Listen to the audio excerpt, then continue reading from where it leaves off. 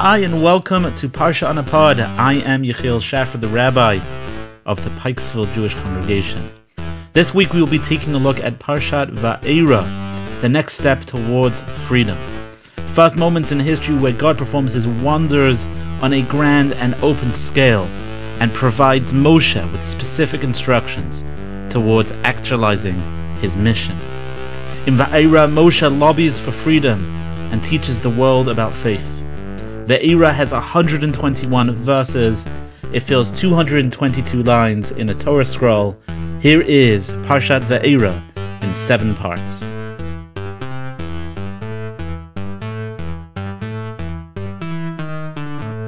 Part 1. Heim Hamadabrim El Paro. It was they who spoke to Paro. God speaks to Moshe, identifying himself and sharing with Moshe that he has heard the cry of the Israelites. He intends to bring them out of Egypt and to the promised land, as he promised Abraham, Isaac, and Jacob. But Moshe found it difficult to share this message with the Israelites. Their spirits were crushed. God tells Moshe to go back to the Pharaoh and advocate for their freedom. Moshe protests that if the Israelites won't listen to him, how can one expect the Pharaoh to listen to him? So God speaks to both Moshe and Aaron to instruct both of them to bring the Jewish people out of Egypt. The Sephorno chapter 6 verse 13 points out that Moshe and Aaron were instructed to tell the Jewish people to leave and to tell Moshe to send them out. This was an instruction to the Jewish people to seek their redemption, and an instruction to the Pharaoh to offer it to them.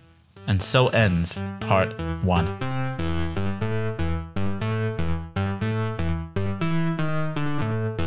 Part 2. Ile Roshei Beis Avosam. Torah now describes for us the lineage of the families of Reuven, Shimon, and Levi. The lineage of Levi's families are explained extensively to us, introducing to us the background of our heroes, Moshe and Aaron. We meet Moshe and Aaron's parents, and the Torah identifies for us that it was Moshe and Aaron who advocated for the freedom of the Israelites. We know now who we are talking about, what their background is, and their place in the Jewish people. Rashi, chapter 6, verse 27, points out that the Torah shares this here now to point out that Moshe and Aaron were men of deep integrity. They did not change their values, they did not change their language, they did not change anything at any point while they were lobbying the Pharaoh. And so ends part 2. Part 3. Ani aral sefatayim ve'ech yishma elai.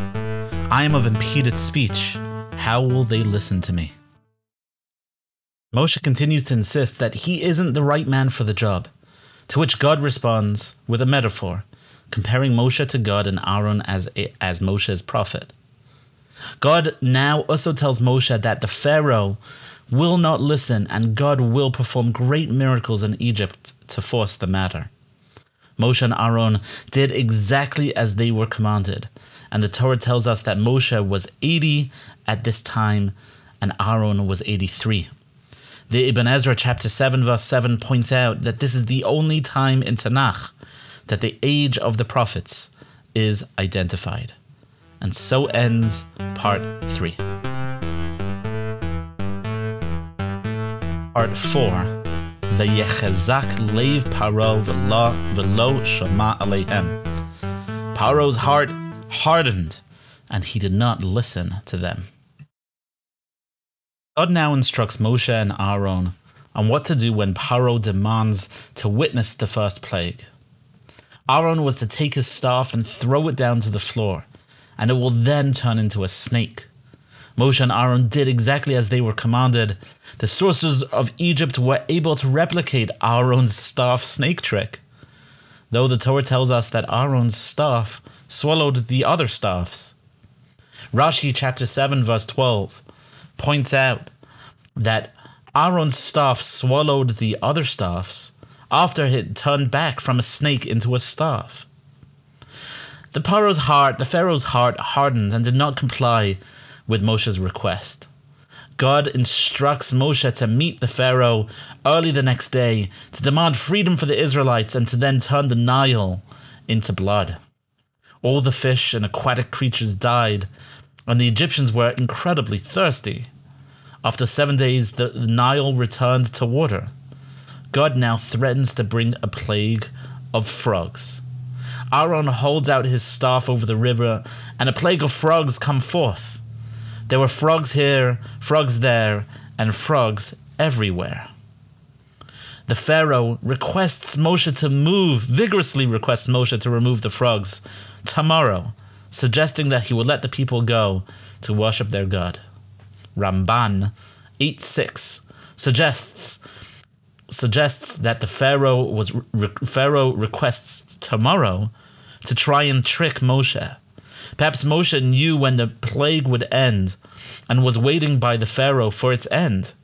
He was conveniently coming when the plague was scheduled to end. When the Pharaoh asked for it to end tomorrow, he did not believe it would be in Moshe's ability to extend the plague for another day. And so ends part 4.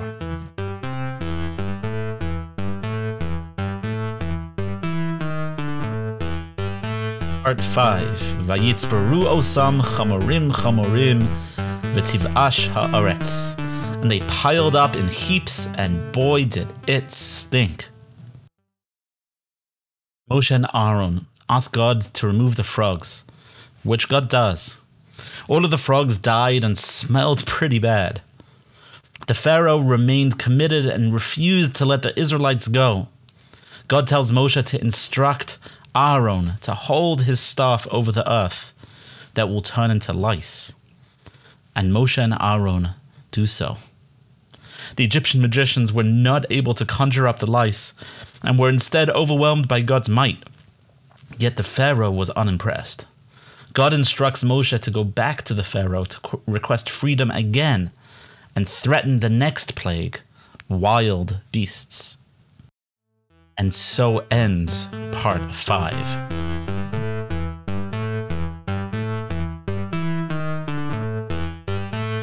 Part 6. V'samti fedus bein ami uvein amecha.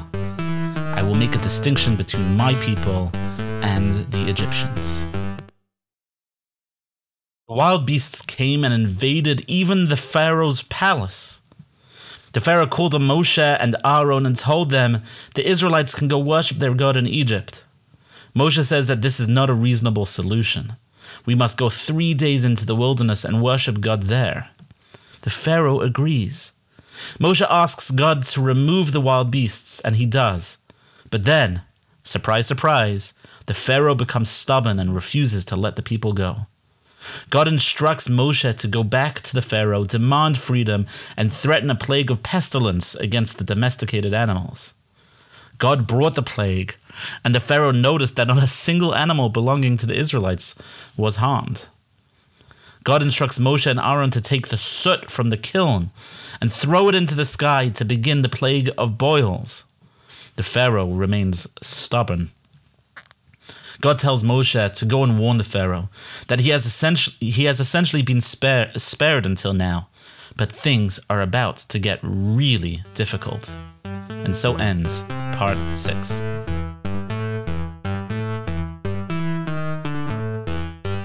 Part 7. Barad Kaved Ma'od, a very heavy hail. God now promises to rain down the largest hail you've ever seen, or the land of Egypt has ever seen, and instructs the Egyptians to take any livestock into their home if they want to save them from the impact of this plague. The Torah tells us that there were some God-fearing Egyptians that did indeed take their advice and saved their livestock. Moshe raises his hands to the sky, and hail with lightning and fire begins to rain down on Egypt. The Pharaoh calls out to Moshe, owning his mistake and his sin, begging for Moshe to intervene in ending the plague of hail. Moshe leaves the city, raises his arms, and the hail stops falling. The Pharaoh sees that the plague has ended and doubles down on his commitment to not free the Israelites. And so ends Parshas Va'era.